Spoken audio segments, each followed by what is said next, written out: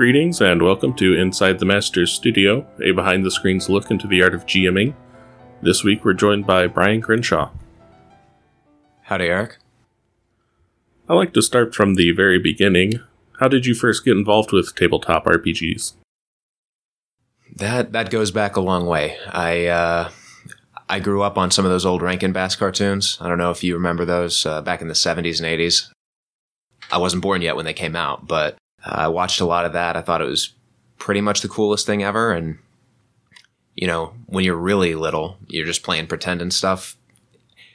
You get older, people are too cool for that anymore, so you just kind of bring it indoors. Essentially, I've been doing this sort of thing since before I was really old enough to get through the rule book.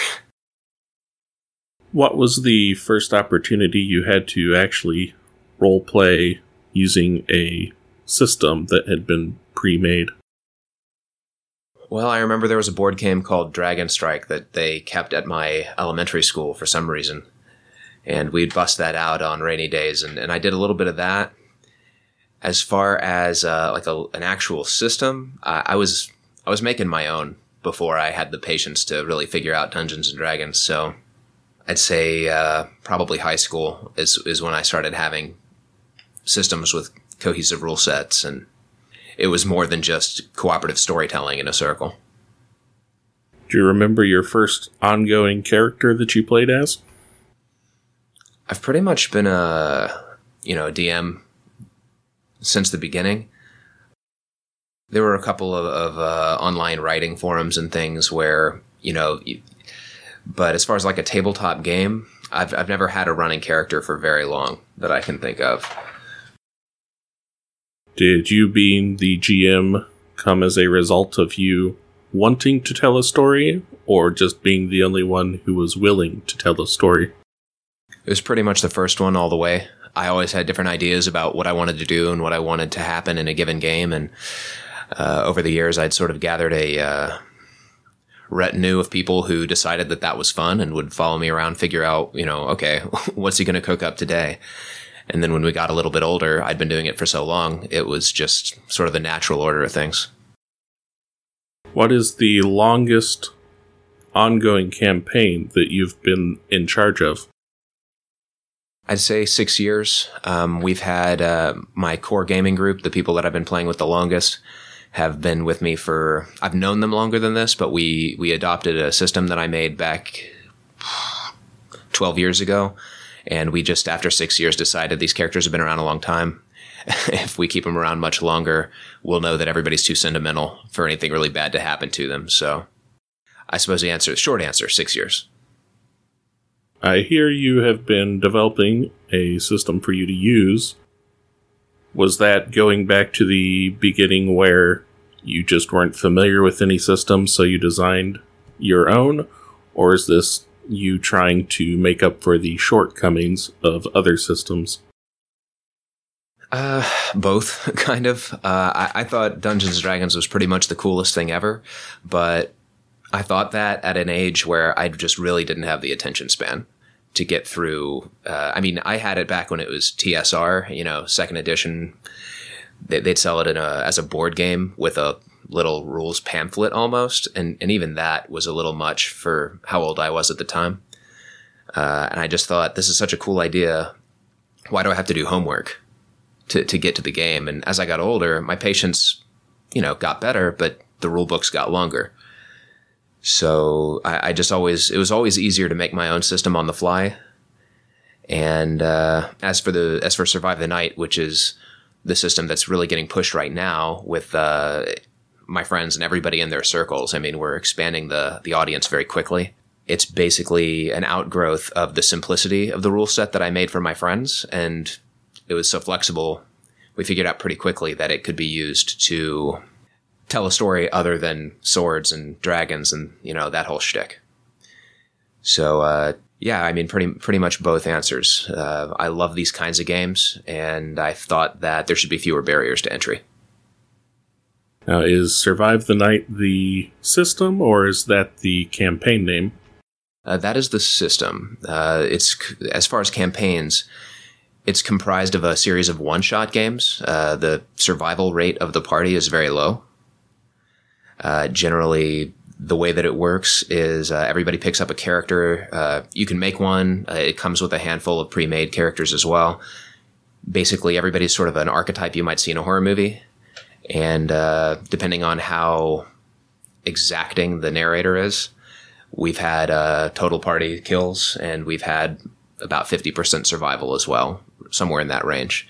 But it wouldn't make a very rewarding campaign after you were down to, one guy who'd survived more than 2 games. Is this designed to be run in a specific setting or designed to be run in any setting? It can be run it's proven flexible. Right now, the game is still, I wouldn't say in its infancy. It got started 4 years ago as sort of a holiday gimmick. We would adapt an older system I'd made to a modern timeline and say, okay, you're in a dark area, give them the whole scenario setup.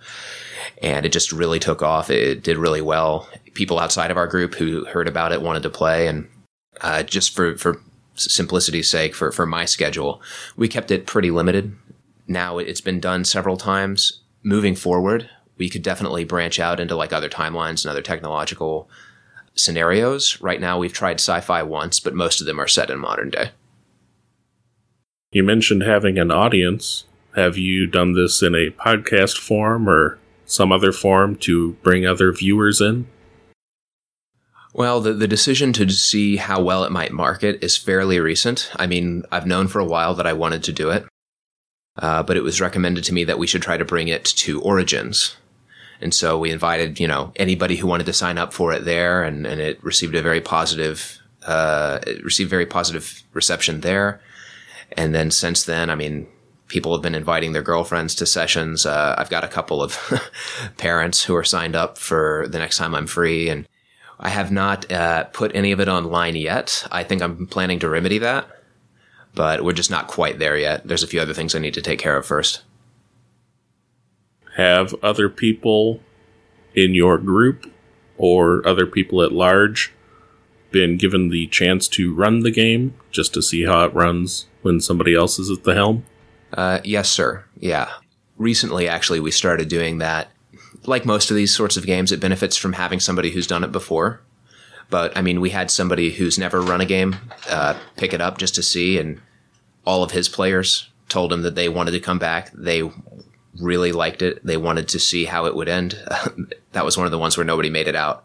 If anything, it seems to encourage them to come back. They want to see how it ends, and I'm very encouraged by how it's been doing in different hands than mine. Is it purely theater of the mind? We've experimented with that a little bit. I prefer to keep it theater of the mind because feeling anxious and feeling frightened is a big part of the game. And if I allow people to place a little plastic figurine and sort of channel everything through that, the events are happening to it, not to you. Much different experience to say, okay, your back is against the wall in a narrow hallway. You can't see anything, but you hear breathing on the other side of the wall versus, okay, let me draw it out on a marker on a dry erase, or, even with something higher order than that, a pre-made board. Okay, you're here and whatever you're afraid of is 3 spaces away. It helps people sort of distance themselves from the experience. That said, I have run it the other way. Some people prefer it that way, especially I'm not sure the phrase competitive is the right fit here, but people who are in it to win it sometimes prefer the strategic flexibility of knowing exactly where they are and exactly where, what they're dealing with is. Is there any other things that you do during a play session to give that sense of dread and ambiance? Absolutely. So Origins was an interesting challenge because we were in a wide open room with a lot of other games running in bright fluorescent lights. And the feeling of that game, you still had those moments where people's eyes get wide, their jaws drop a little bit like, oh, that just happened. The game can run that way, but I've found it to be much more rewarding when you can get people together either late at night or at least in a dark place. If you have a music player nearby, YouTube is filled with good ambiance. I'll put it that way. You don't have to look very far to find something that really sets the mood for you. I've asked the last 2 game creators I've had on if you could run a game of this in any location in the world, where would it be? And you also get weather control. Well, if we're assuming that I'm not bothered by cost or anything like that, I'd probably go looking for like an old Transylvanian castle. Stormy night, obviously. Now, you mentioned running it in a few different settings. Are there pre-written campaigns for the GMs to run? Absolutely. Yeah. In fact, my personal playstyle relies a lot on the writing, basically. I like storyline. I like putting a lot of descriptions in there. So many that generally you're not going to read them all in a session because there are going to be times when your players just want to move on. But yeah, absolutely. I mean, right now we have 4 because I've made 1 every year since it got started. As the game accelerates, I will be writing more frequently. It's just a matter of, and of course, the game, like most Dungeons and Dragons style games, and that may not be a fair description, honestly. The feel of it is so different, but I think you understand what I mean. Verbal storytelling games, tabletop RPGs, like most of these games, there's a lot of room for the game runner to be creative and to do their own thing. I kind of feel like my job will be to get the ball rolling, say this is what you can do with the system. And I'm very interested in providing people with plenty of one-shot scenarios, especially given how much replay value they've had so far. What is it that gets you in the mood to start writing a new campaign? I would say that usually when it comes to writing anything, it's reading or otherwise absorbing media that does whatever it is that I find interesting well. So you see a movie, like a scary movie that's done something you've never seen before, something maybe a little bit deeper than just these standard jump scares, that can do it. Anything that really sets the mood for Halloween, honestly. Though we've run the game all times a year now, and it's doing a pretty good job. So where do you start when you are wanting to create a new campaign? Oh, I absolutely start with the monster. It doesn't always have to be a monster per se, but I start with the antagonist. I want to know what they're dealing with first and then build the environment to accentuate that thing. If it's a solitary creature, maybe create a confined space where they can't easily get away from it. If it's a creature that recommends, say, a wide open space, something you might run into on a dark night out on a camping trip or something. I haven't done this, but let's say you were running from Bigfoot. You would set it up in such a way that this thing is dangerous in the environment where you've placed it, and that usually depends on what that thing is. Do you find it's more difficult to write an antagonist or to write trying to imagine what your players will do when faced with the antagonist? Unlike a lot of games of this type, where the story may depend on a certain sequence of events happening in a certain sequence, Survive the Night's very sandboxy. As long as I don't throw things at them that are so dangerous that everyone must obligatorily die on the first encounter, I don't have to think too hard about what they'll do because the answers are usually fairly straightforward. So I'll definitely say that writing the antagonist is more challenging. People can surprise you, though, and that's part of the reason that we play test. I know of one game in particular where a certain combination of skills and group planning led to hotwiring a car and getting out of Dodge a little too fast for a satisfying end to the story. So, you know what? I guess I'll have to change my answer. It really depends on the situation. Is this game set up as a traditional D20 style? How does the game actually work? Survive the Night, everything is on a D6. We've experimented with other dice, and we've used D12s occasionally, just for, it looks more intimidating rolling at you from across the board. But overwhelmingly, D6 is all you need. You could run the whole game on a single D6 if you wanted to. I don't recommend it.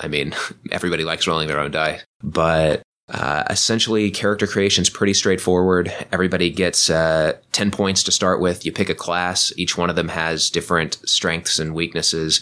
They're all archetypal. You know, here's the ball player. Here's the bookworm. You've got the leader of the group, things like that. And then you divide your points between skills, stat bonuses, traits, and items. And pretty much everything in the game is going to give you a bonus. Usually it's +1 or +2 on a 6, on a D6. That's a pretty big deal. And you basically just apply whatever bonus is relevant to whatever you're trying to do. Normally, a GM is having to worry about how their players will throw their planned narrative for a loop. But have you had issues where your players threw the system for a loop that you as a designer did not see coming?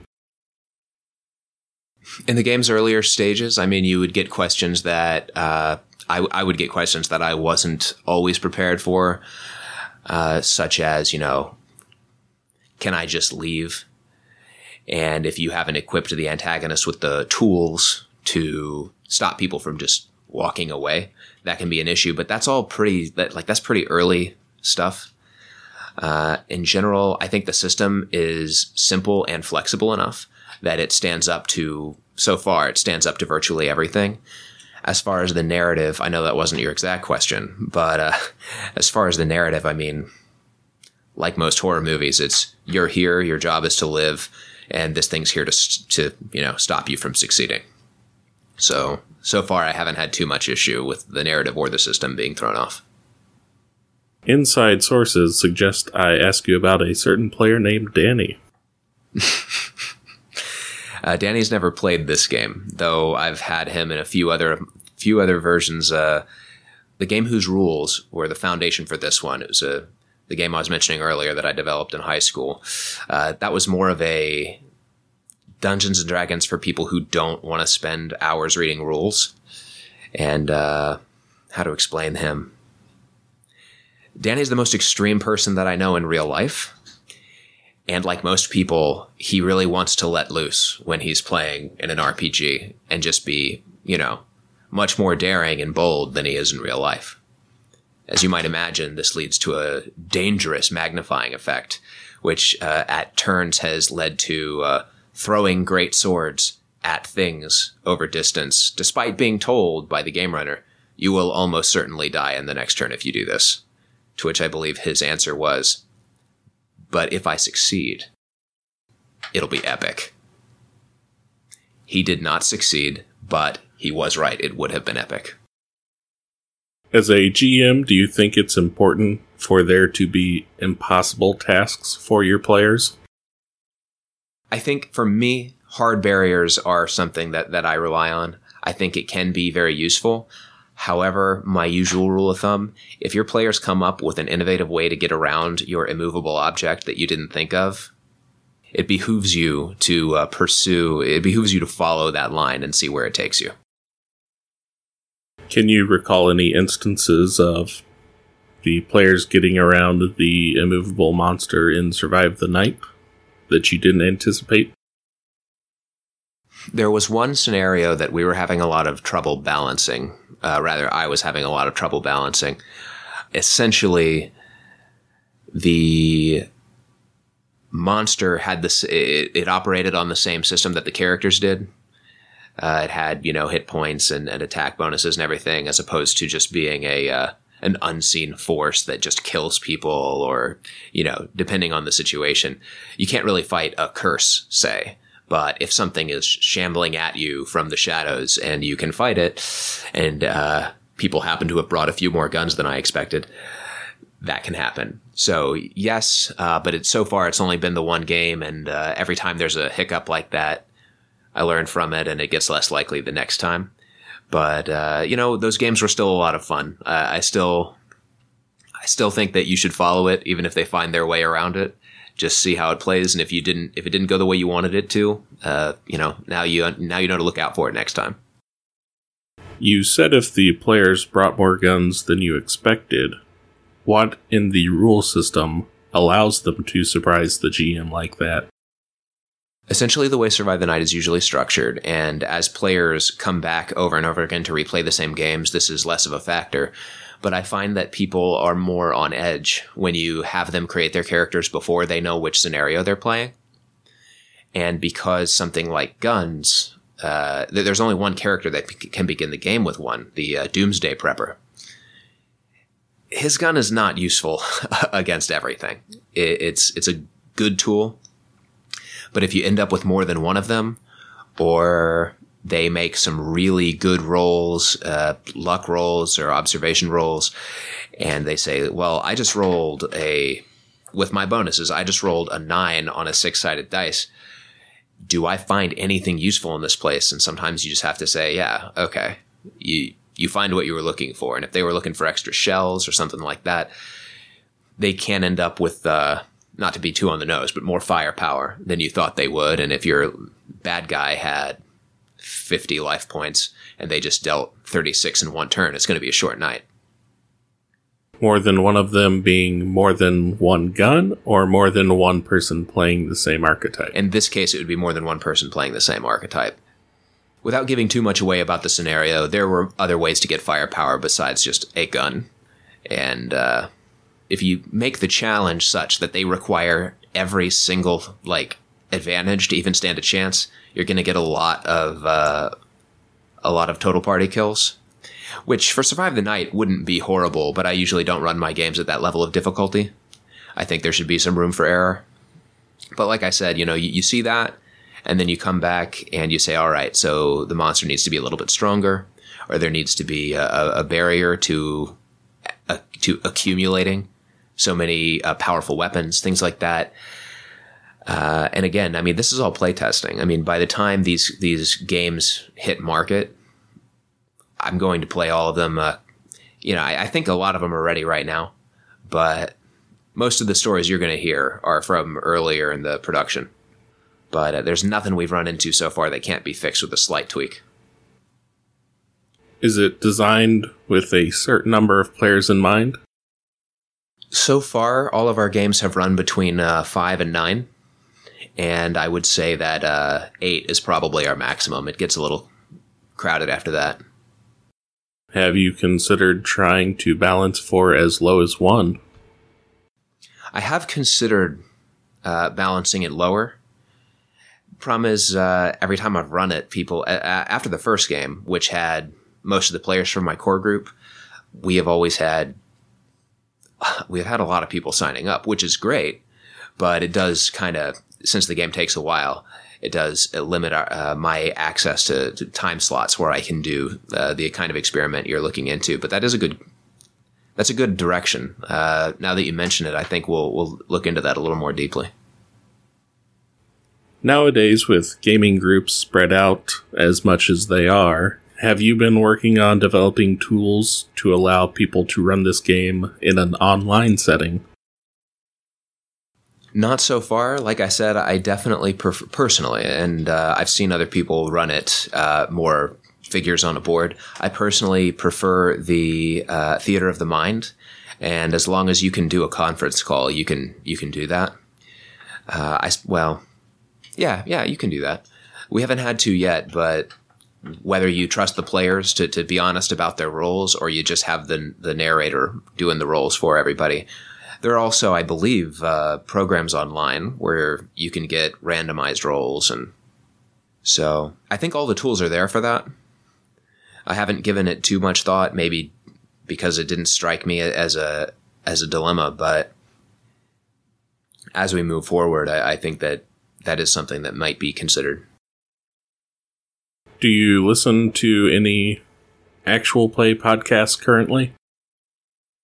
I do not. Maybe a hole in my game, I don't know. I've heard Matthew Mercer do a few games, and I've heard a few of your podcasts, but in general, I don't spend as much time internet crawling as I could. I was just going to see if there was one person you could hand the game to run, who would it be? Well, the only really widely known DM that I know is Matthew Mercer. And sadly, part of the reason that I haven't been a player in more instances is because I don't have a lot of experienced DMs in my circles. I know a lot of people who will try different things, but they're all pretty independent, creative types, and they have their own projects they want to run, which may or may not overlap with the stuff I'm interested in. So I guess I will go with the popular answer and go with Matthew Mercer. Do you think Survive the Night is a good game for somebody who is new to GMing? It's absolutely a good game for people who are new to playing. Most of the people we've been spreading it to, who we've been inviting to these games, don't have a background. And it just doesn't seem to impact their enjoyment at all. I've had a lot of people come out who I was sure were going to be hard sells. And by the time it was over, they were just laughing with everybody else saying, man, we have to do this again. As far as GMing, I'm still not 100% on it. I think it'll be, for the same reason that it's good for new players, I think it'll be good for new GMs because you've got a system that's very easy to understand. It's very easy to pick up. The only catch is that in normal games, not normal games, but in a lot of other games like this one, you will have the narrator, the DM, the GM. Their role will be to help the characters. They're setting hurdles in front of the characters, but in general, their job is to help the players live vicariously through their characters. And in Survive the Night, the narrator's job is to construct a challenge that is beatable, but not easily, and to wipe out most of the party. So I think that there are pitfalls to this game that you might not find in others, but in general, it is very friendly to new players. In a campaign setting for this game, is it designed with a single antagonist for each campaign, or can you mix and match antagonists from the different campaigns?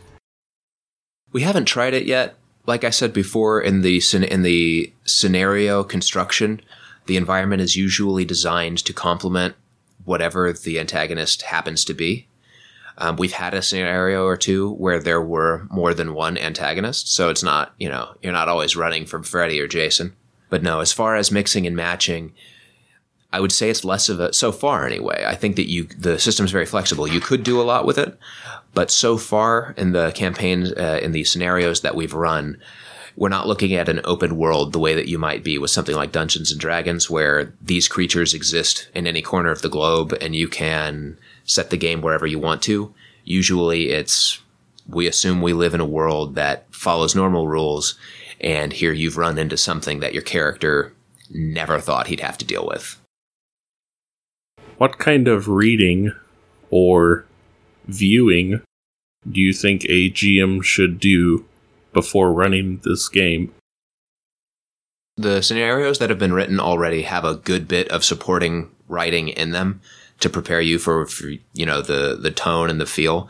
But as I said, I mean, that's take it or leave it. I mean, I've run games that were very funny. Like the subject matter was, there's a lot of carnage, but everybody was having a good time. Sometimes that's the best route to go if you're going to be playing in a populated place where it's very difficult to set the mood. But in general, I would just say make sure that you watch scary movies and know which ones you like. Maybe do a little bit of horror reading too, just to get a feel for what descriptive language you like. But I have to say, I didn't go on like a rampage of research. Pretty much, I was invited to a Halloween party one year, and most of the people who were attending were people who were a part of the group that I already, part of my gaming group that I already had. And one of them just said, "Hey man, if you want to do something in the system, like just bring something for the game." Then I run with a lot of nerds, and no complaints, but it was just recommended maybe I could bring some of the supplies and we could get a game going. I decided, all right, and I designed the first scenario over 3 days. It's really just drawing on the movies that I'd seen in the past and the stuff that I liked from before. So if you aren't somebody who likes horror stuff, I think you can still enjoy it as a player. But if you're going to run it, you should know what kind of scares you like. So you don't have to be well-versed in the tropes of the horror genre. Don't have to be. I won't say that won't put more tools in your toolbox, but no, I don't really think it's a necessity. Well, just for funsies, if a GM asked you which horror movie should I watch to best get a feel for the genre, which would you recommend? The genre of horror? Geez. There's a whole lot of those. And Survive the Night kind of runs the gamut. Pretty much anything is fair game. We've touched on different themes with each game. My favorite horror movie is probably The Grudge. I realized that it was a shameless rip from the original Japanese version, Ju-On. But I was introduced to it in the English version, fell in love with that movie. I've always been more for supernatural horror myself, though. I definitely understand the appeal of, the slasher flicks, but if there's not something I couldn't run into on a day, during the day-to-day, then it might not be the first thing I'd recommend. Do you have a Grudge-inspired antagonist in your system? I do not, and maybe that's just not wanting to rehash the stuff that I'm really familiar with. We've definitely had spiritual antagonists, and in The Grudge, for those who haven't seen it, it is I guess can best be described as a ghost / curse of vengeance, following people around.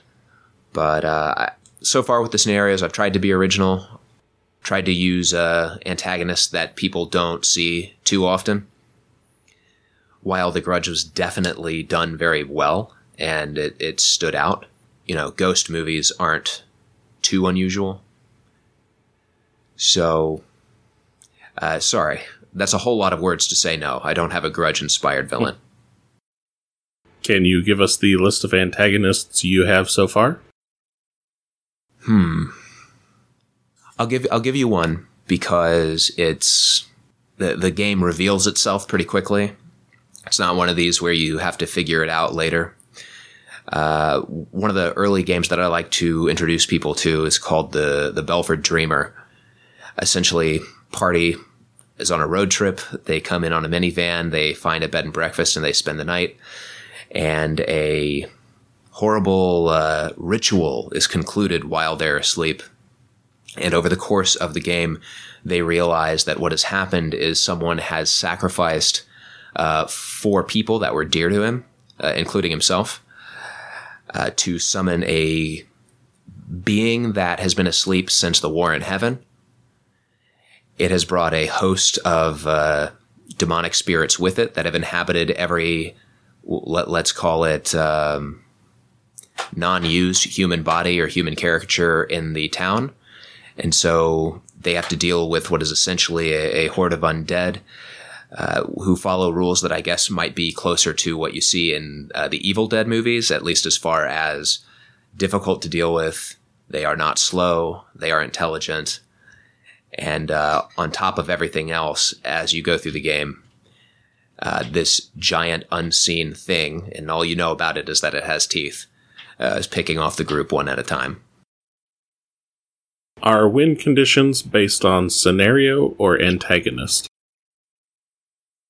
The two often go hand in hand for me. I'm not sure how I would answer the question, really. Typically speaking, the only thing that you're really trying to do is survive the night, per the game title. But in some cases, that's as easy as having the keys to the car at a time when the villain is not close enough to you to stop you from getting to the car. Other times it's, no, you have to reverse the ritual or else this demon is going to become an apocalyptic problem. So it's very sandboxy. People are permitted, there's really nothing that has to happen for the narrative to do what it's going to do. Win conditions usually allow escape. That first game that I mentioned, one of the few exceptions where you really pretty much, it does lay out for you what you have to do, but you do have to succeed in conquering the creature. And are there lose conditions that aren't just all the characters die? There are loose conditions where the characters can die off screen. it's not unheard of to say, I'll use an example that's not quite on the nose, but something very similar has happened where we're going to run into this easily defendable location and just bar the doors and sit here until it goes away. Okay, what if it never goes away? Then I guess we starve to death. So not every death has to be played out, but usually surviving is the only thing that you're really trying to do. Luckily, since most games do end in one night, you don't get too many of those. I'm thinking lose condition, for example, they have to keep an artifact away from the antagonist that it could use as a power source, that type of thing. So far we haven't, but there's no reason at all why that wouldn't fit in the game. If you were sitting next to a new GM who is running this game, what is the first bit of advice you would give them? Don't start killing people until halfway through. You want everybody to feel like they got to play. Is it the type of system where a GM can fudge the rolls? It really depends on how the narrator wants to run the game. Generally, the scenario will tell you what the difficulty is if somebody's trying to pass a fear roll, which is one of the mechanics in the game where you can lose control of your character if they can't keep their cool. Since those aren't made public, there are situations where if a narrator says, or we can call it a GM, wants to, I really don't want everybody to die right now. Okay, I'll lower the difficulty, and that way some of the players will pass the roll. But I think that's pretty common to most games I've encountered anyway. If you do have the one player, the GM, representing the forces of the game, there are usually a lot of tools in their toolbox. What has been your favorite session of playtesting Survive the Night so far? I'd say so far, and I think my players will agree with this, it's still probably the first one. Because at that time, it had been done over a very short period of time. We didn't have high hopes for it. I mean, we didn't think we weren't going to have fun, but we'd never done anything like it before. Our previous sessions had been more along the lines of classic D&D scenarios. And so I busted this thing out and said, okay, guys, I cooked this up really fast. It'll be a one-shot session. And it just... The roles, the choices people made, it worked perfectly. Everybody came away from that game saying that could just be a horror movie. We could just write that and sell that, and hopefully someone would pick it up. It went really well, better than I could have planned it. So, first session, in no small part because of what a surprise it was. What about the most challenging session? The most challenging session was the second one.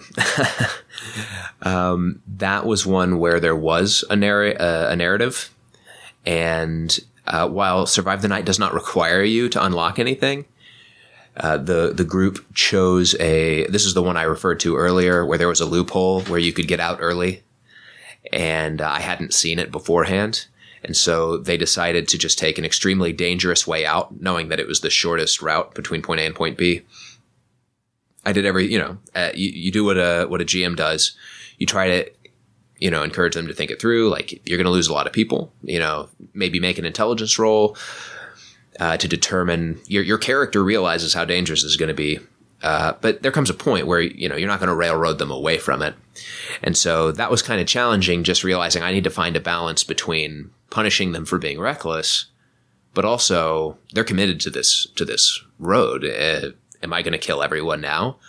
And they'll have no idea what was going on? Or do I say, okay, this is a Hail Mary pass. Some of you make it out. So, I apologize. I'm getting a little too contextual since nobody listening was actually there. But yeah, challenging would be just unforeseen occurrences and clever players finding a way around all of your challenges. Is narrator the official title for the GM for Survive the Night? It is, and I've preferred that title for a long time, for the other games I've run as well. For me, story is really important. I definitely know a lot of people who love the nitty-gritty of combat, and in one of my other games, I've developed a much more involved combat system to accommodate that. But in general, for me, story is the main idea. And as was pointed out astutely by one of my players, we have a real dearth of dungeons in my games. So Dungeon Master didn't seem to fit. So it's encompassing your philosophy on running the game as well. Yes, sir. We're going to start wrapping up, but before we do, I'm going to ask you some questions from the Pivo questionnaire, pioneered by Bernal Pivot. All right. What is your favorite word? I do a lot of writing in my spare time, so there's a lot of words that I like. I was very fond of the word levin, which is an archaic word for lightning, until a room full of other writers with whom I share a critique group told me that none of them knew what it meant. At which point I realized that I had probably discovered that word under very specific circumstances, and it was not common use. As far as every other word, this is going to sound a little morbid, but I'd say die. It obviously any word concerned with death has a lot of evocative power, both in speech and in writing. It's also a multi-purpose word, at least phonetically. Anybody who likes these games, they are talking about rolling the dice all the time. And I do sometimes get very deep into the background for the more fantasy-themed games that I run. And when you're trying to populate a town filled with realistic artisans and such, having a town dyer was pretty common at certain points in medieval history. What is your least favorite word? I'm not a big fan of parsimonious or lugubrious. Any particular reason? They're long, most people don't see any purpose in using them, and I don't think they sound all that good. What turns you on creatively, spiritually, or emotionally? Well, reading a good story or watching one, as the case may be. I think that's pretty common among people who do this sort of thing. I have been listening to heavy music for a long time, and looking back, I realized that I've missed out on some very talented musicians. One of my good buddies is a musician himself who is interested seemingly in all of the genres I don't listen to. But the right song really can hit a chord with you. And I listen to a lot of Rush and Metallica, and my tastes are actually pretty soft by metalhead standards, but any song that's really powerful can do it for me. Other than that, I spend a lot of time walking outdoors, and there's just something about nature. Even, I mean, you can be in a suburb, it doesn't matter. If there's a lot of trees, I'm happy. Can you remember the latest song outside of your typical genres that really got you? I'm trying to remember the name of this artist. There's a song called Oasis by, I think it's Tarja Turunen, that I find really kind of mesmerizing. Definitely encourage people to give it a listen. What turns you off? Bad writing parading as good writing. Or at the very least, and this is certainly not the writing, this is not the fault of the writer or the work, but stories that get more credit than I think they deserve. And sometimes with that, it can take me a long time to come around and say, actually, it's pretty good. It just irritated me that everybody thought it was great, and I just think it was good. So if I see a lot of that, especially if I don't have a choice about absorbing it, whether it was, for a homework assignment or at someone's recommendation who lent me a DVD or something like that, that can be frustrating. Here's your chance to put someone on blast. Oh, no, I'm not going to call anybody out on particular. They know who they are. Okay, diplomatic. I can respect that. What is your favorite curse word to hear from your players? I think the 3-syllable shit is a solid one. usually accompanied by throwing the head back and just dropping the dice and giving up. When was the last time that you got that reaction? I'm pretty sure it was during one of my Survive the Night playthroughs. What sound or noise do you love? Strong wind through trees. Sort of thing you get before a storm. What sound or noise do you hate? I'd say nails on a chalkboard, things of that nature. What game system would you like to attempt?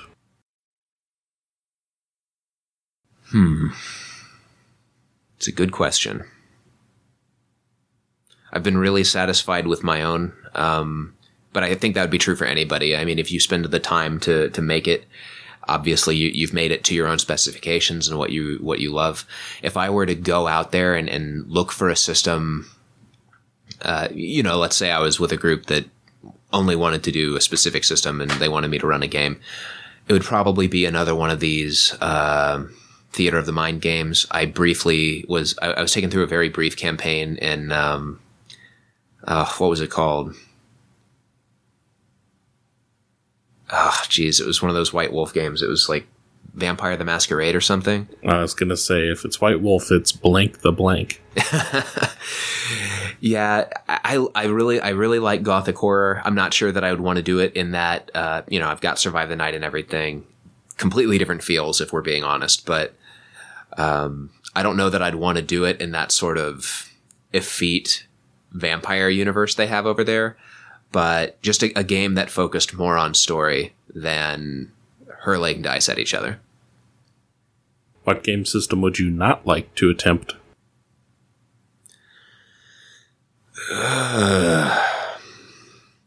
Fourth edition D&D. I've heard some of your podcasts. I've heard people make compelling arguments in its favor. I know a guy who had a ton of fun running a game. More power to those people. But 4th edition D&D seemed to be everything that I don't look for in an RPG, and really kind of lower on everything that I do look for. I mean, the game system you would like to attempt would be Theater of the Mind, so fair enough. 4th edition seems to be the antithesis of that. Yep. My thoughts exactly. I played it a few times, and it wasn't like I liked the people I was playing with, but the system just didn't jive for me. When your game concludes, what would you like to hear from your players?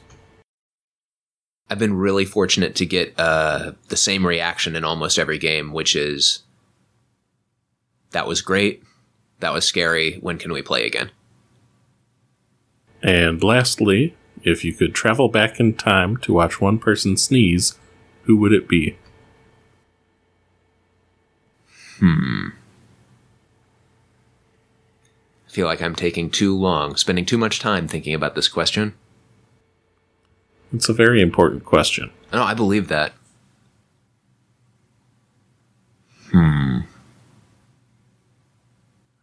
I think I would watch George Washington sneeze. Just on that outside chance that the wooden teeth come out. Is there anywhere the insiders can follow you or find out more about you? Absolutely. And like I said, the game's been growing pretty fast, but we don't have a digital footprint yet. We're looking into the logistics of putting up a website and everything. But in the meantime, anybody who's got any questions about the game, when and where we'll be running the next session, or just how it's been coming along, you can send an email to survivethenightgames@gmail.com. And depending on how many people do that, since this is the first time I'm plugging that email, you can expect a fairly quick response back. Thanks for joining us in the studio today. Absolutely, Eric. Thanks for having me.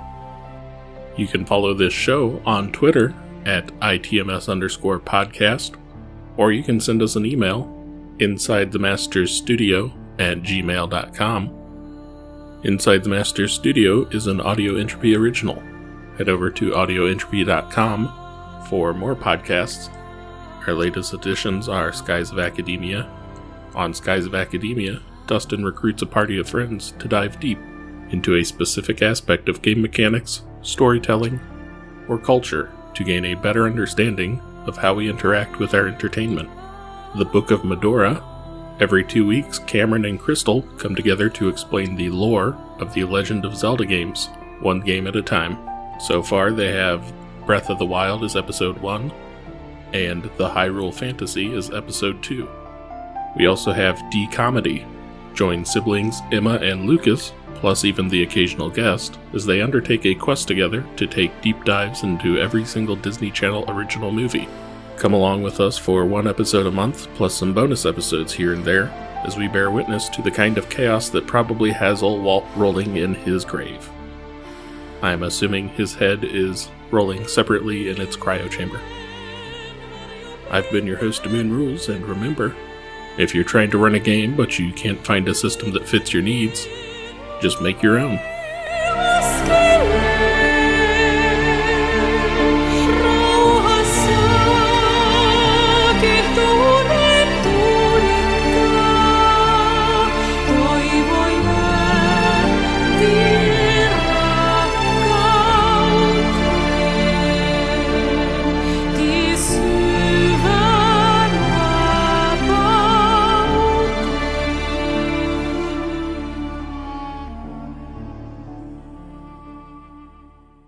Do you love writing the backstory for your tabletop game characters just as much as the adventure? Ooh, yes I do. How about creating fun, kick-ass, and inclusive characters? Oh, I like that. If you answered yes, then check out All My Fantasy Children, a tabletop character creation podcast hosted by me, Aaron Catano, and my best friend, Jeff Stormer. How cute. Together, with our powers combined, we create a new character every single week with the help of listener-submitted prompts and a variety of cool tabletop games. But where can I find it? Find All My Fantasy Children on SoundCloud, iTunes, Android Play, and on Twitter at AMFC_podcast.